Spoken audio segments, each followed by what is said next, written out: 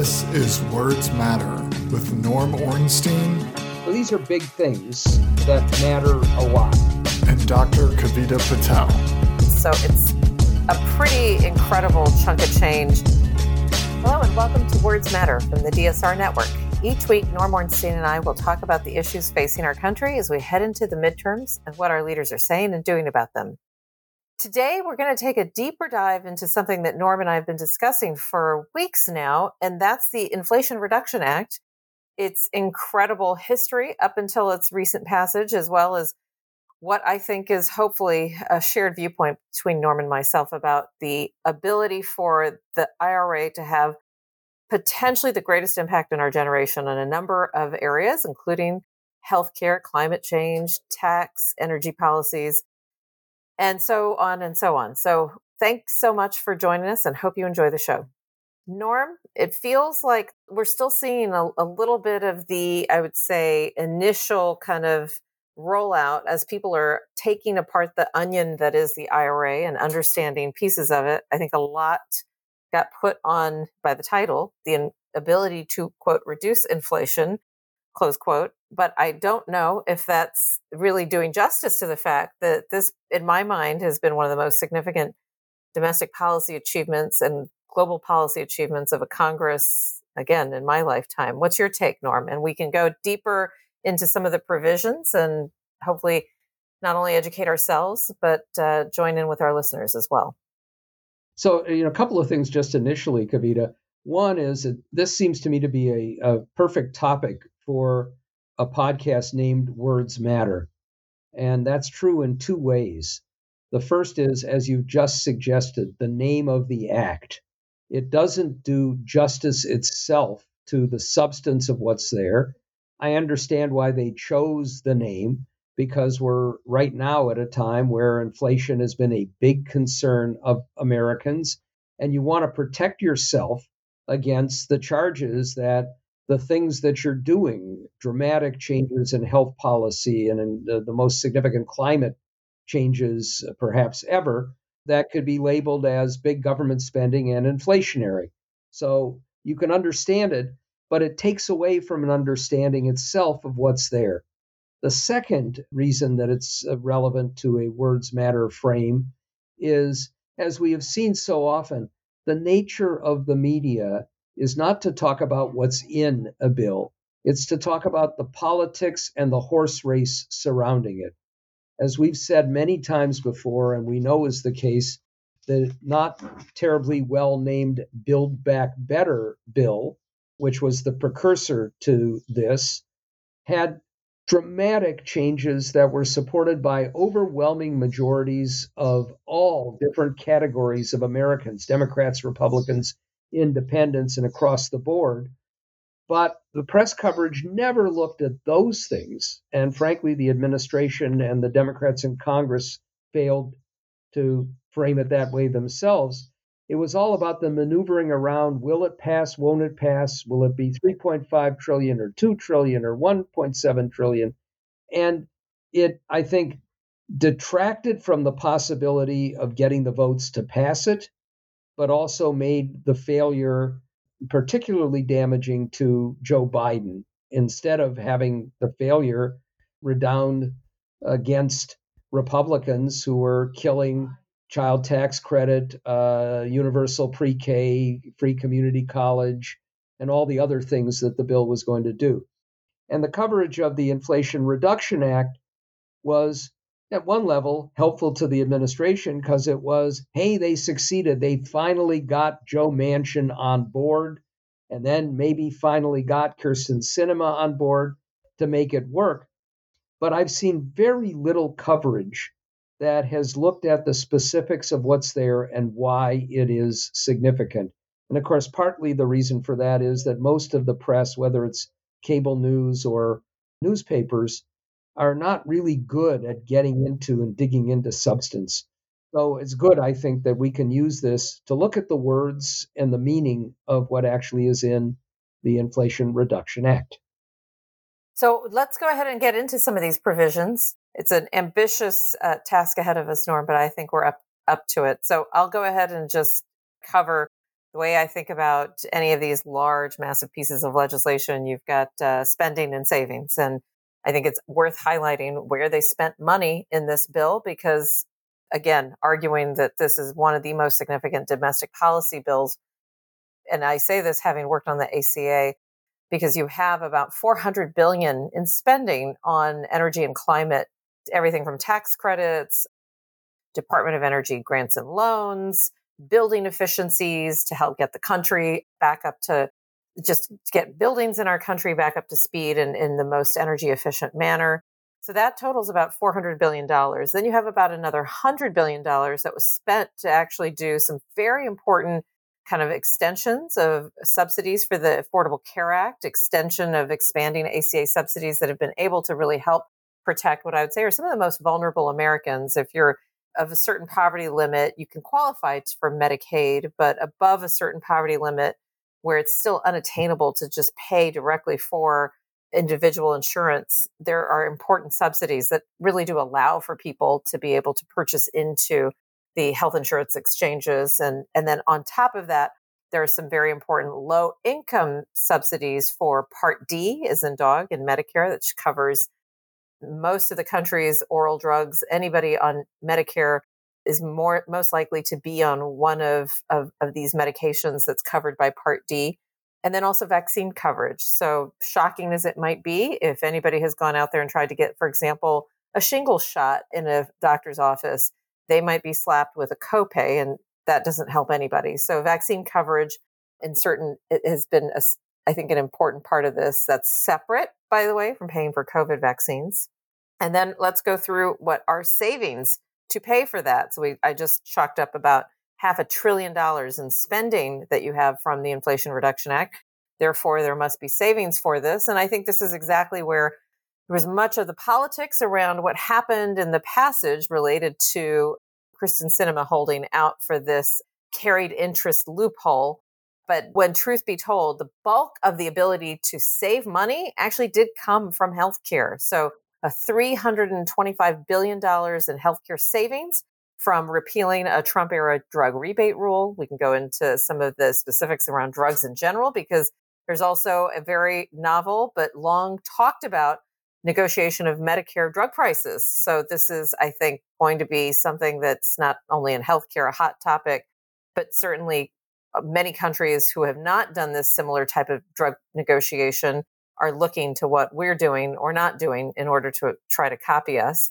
And then there's also a drug price inflation cap, and that saves us about $100 billion. And just to comment, I should say that this is over 10 years, kind of the traditional scoring window for these big pieces of legislation. So this isn't per year. This is over kind of the 2022 to 2031 time period. And then I mentioned some of the revenue sources around taxes, the carried interest, 15% corporate minimum tax. Anyway, those are some of the pieces of what was in the Inflation Reduction Act.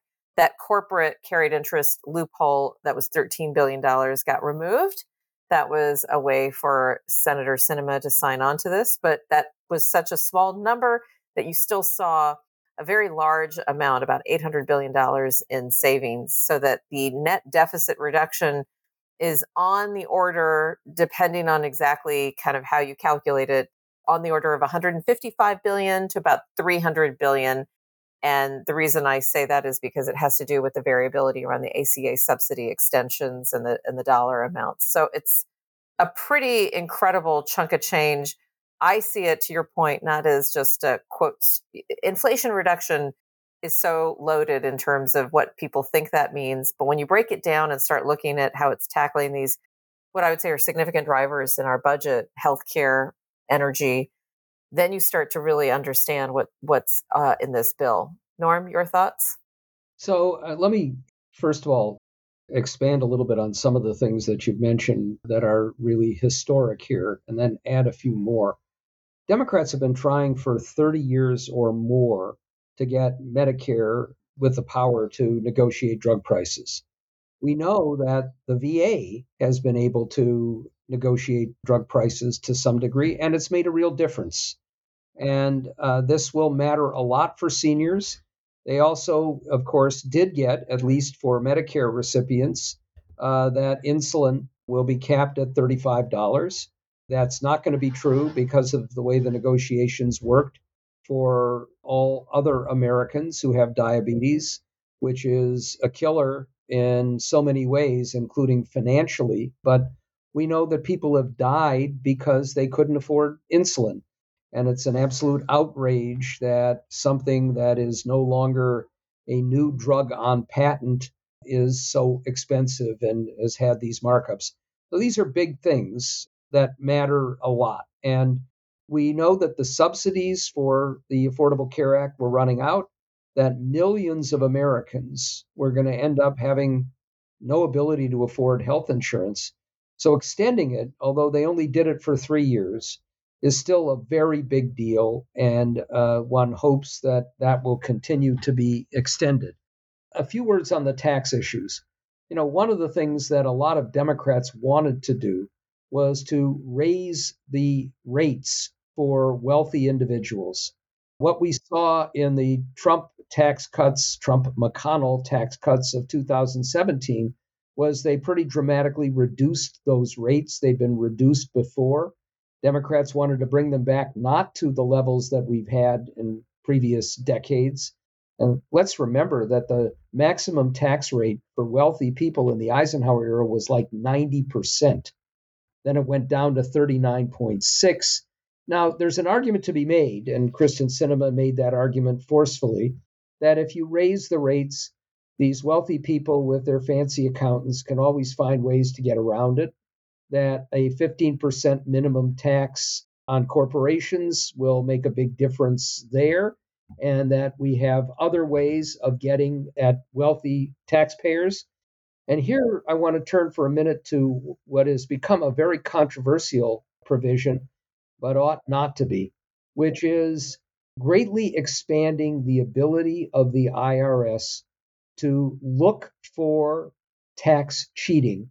And we know the estimate is that about $160 billion a year of taxes under this system that we now have, legitimately owned by the top 1%, is evaded. This is cheating on taxes. And people get away with it now, knowing that the IRS, which has systematically been hollowed out by Republicans over decades, cutting the funding, making it miserable for the accountants and the others, and the forensic accountants there, to be able to do their jobs. If you're a billionaire, you know you're not going to be audited, and you can get away with murder on your taxes. Now that they're going to have audits of significant numbers of them, not to make them pay more beyond what they owe, but to make them pay what they do owe. The right is going to DEFCON 1. They're stoking the fear of people in trench coats hiding out on the corner, waiting for you to accidentally drop a dime. That's what it's sounding like on the right.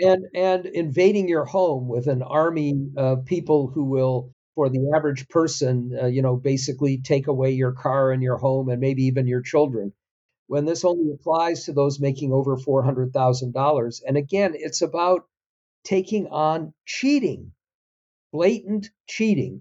So this will be big, but it also means that the IRS, which has been woefully understaffed for a very long time, will actually be back and able to get returns processed earlier as well. So this is big stuff. I was upset about the carried interest provision because I think it's outrageous. But as you say, it was a small sum of money. And the bigger thing is that corporations and wealthy individuals are going to be closer to having to pay their fair share, and that it pays for this act. Now, I do think we need to talk a little bit about the climate change provisions. And here, while it was horse trading with Joe Manchin, and we got some significant expansion of pipelines, of exploration involving fossil fuels, protections for coal and some of these other fossil fuels, this was just a dramatic series of things to take on the climate, to move us even more robustly towards electric vehicles, towards energy efficient appliances, towards moving to solar and wind and other of these resources. We're going to have 950 million new solar panels by 2030, 120,000 wind turbines, 2,300 huge battery plants, a lot of cost and clean energy projects, cost-saving clean energy projects in rural cooperatives, and a lot of other provisions. And snuck in there as well was a provision that enables the Environmental Protection Agency explicitly, legally, to regulate pollution, which the Supreme Court had knocked out in the previous term for ridiculous reasons as well.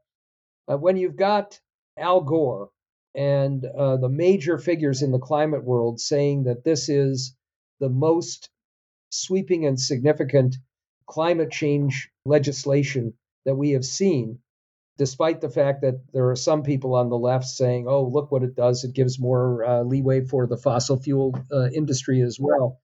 Displays first an ignorance of the legislative process and what you have to do to make something happen.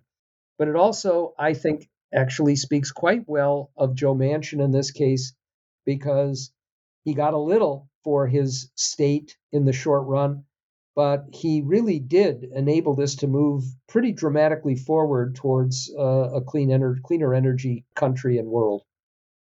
And one thing, just because climate and energy are not kind of my familiar territories, I also am kind of trying to source up my knowledge. Really, we're looking at how did they leverage these energy and climate tax incentives, to your point. As I read through the actual provisions, they really do kind of offer not just one type of incentive, but they're really leveraging, I think, the Inflation Reduction Act to incentivize the use of what did they call it? I think they called it domestic content and placement in, quote, identified communities. So trying to really make sure that low-income communities, which really have had very little of this type of innovation just on reputation, that there is actually taxpayers that can elect a direct pay option to monetize the credits and transfer to another entity, which I thought was very interesting. So, for example, you can actually have a direct pay instead of a tax credit, so that people who are at a certain income often don't benefit from tax credits because you have to actually then earn those wages in order to get that. And so I do think there's some great creative incentives that I haven't seen used in the federal government. And so to that extent that you can deploy these clean technologies, really lift the standards of some of the government subsidized like energy, housing, and communities, I think it's incredible. I also shudder to think how this norm, the advances in the IRA on energy and climate, though, combined with kind of what we've seen the court do around the EPA, it's very interesting that we're at a time where we actually have legislation that's far ahead innovation-wise than what it seems like we are able to do within the jurisdiction of the executive branch itself. And I just put that out there for listeners because it's another reminder that even in an era when we have kind of a rigged Supreme Court and an administration that's trying to kind of navigate its way through it, and we know all of this will change, Congress will change, White House will change, the court is not likely to change. So it makes it a very important part to have that legislative and executive branch humming as much as you can. And the IRA is a good example of that. So 2 points following on that. One is, it's very interesting that the tax credit is for electric cars that are below $55,000 in price. And, we've seen a lot of this commentary on Fox and elsewhere about how this is all about those $90,000 Teslas. It isn't something that's going to benefit the average person. We know that there are plenty of electric cars available that are less costly, but this also is going to be a major incentive for consumers and auto companies to start to produce more affordable electric cars. And interestingly, the auto industry is very much on board with this. We're seeing that Ford and GM and Chrysler are really starting to move towards mass production of electric vehicles. And that means that we're going to see more charging stations, and more innovation. The second point is, and also I think a very important one, the climate deniers and the anti-environmentalists have always said that these are job killers, these policies. What we're already seeing is that the move to green energy is a move to give a jump start to the economy, and it actually creates a lot of jobs. And even in this last week, we've seen a half dozen big companies indicate that they're going to build large plants to produce batteries, to produce the solar panels at home we generally gave up that industry to China, to actually do innovative work. And one of the things that I expect is going to happen is we're going to see this big investment in battery technology that's going to make batteries that have a larger capacity and eventually swappable batteries, so that instead of having to go to a place and wait for even the short amount of time, 30 minutes, 15 minutes, that you can swap your battery out and do it just as quickly as if you're now pumping gas at a gas station. Over time, it's going to be a genuine game changer in the country. It's gone under the radar, I think, in a way that is not untypical, but unfortunate. Let's actually shift then, if you don't mind, to the area that I've spent the most time on, which is the healthcare. I mentioned these ACA kind of tax credits as well as subsidies that were extended by 3 years, make it much more likely that lower income, these are not rich people. These are people who are absolutely kind of, even though they're beyond the 400% of the federal poverty limit, are clearly like at the margins of people who would probably not be able to afford insurance whatsoever. And we have data to support that. So I think these like subsidies, tax credits are critical to the maintenance of what we know has worked in the Affordable Care Act, which is to expand access. And so I think I hope, and there has been memos circulated amongst Democrats and Republicans going beyond those 3 years. I think this becomes a numbers game, and it's just about the money. And I have a good feeling that if we feel like we're in a better place economically in our country in 2 years, 3 years, we'll see another extension of that. But the big player in the health section, Norm, was the Medicare drug pricing negotiation. And there's been a lot of myths also on the right about what's inside of this, that this is going to result in, the elimination of research and innovation as we know it, and that there will be no more new drugs for cancer, and et cetera, et cetera. Couple of things. Number one, drug price negotiation does not start until 2026. And I comment on this because there's a skeptic in me that there's a lot of distance between now and 2026. And when we passed the ACA, we had in there the what we had called an IPAB. I can't even remember the name, what it stood for, Independent Payment Advisory Board. And it was something that was supposed to get triggered when there was a certain degree of increase in expenditures in the government. And it would have an advisory board appointed by Congress that would be independent thought leaders, think economists. There were a certain number of constituents and patients that needed to be on there. But that would be a group that would help to advise the Secretary of HHS on mechanisms to reduce cost.